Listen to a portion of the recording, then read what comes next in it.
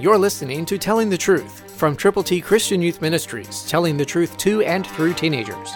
Here is Triple T founder George Dooms. Believe on the Lord Jesus Christ. Happy New Year.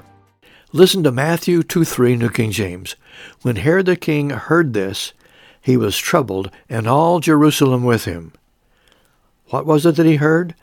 That a new king had been born in Bethlehem of Judea. And so today there are still troubles in Jerusalem, troubles across the Middle East and around the world. But Jesus, the Son of God, came to bring peace. And we are to pray for peace in Jerusalem. We are to present the plan of salvation to every person possible in every way possible. Because the baby was born, he was born of the Virgin Mary, his Father God. He lived perfectly, tempted but never yielded, and continued in ministry for about 33 years. Then he was crucified. He died for our sins, was buried, and rose again.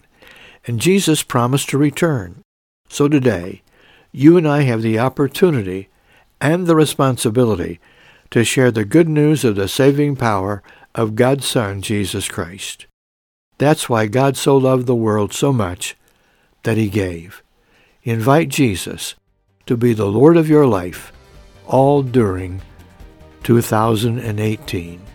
Watch miracles transpire. Christ, through you, can change the world.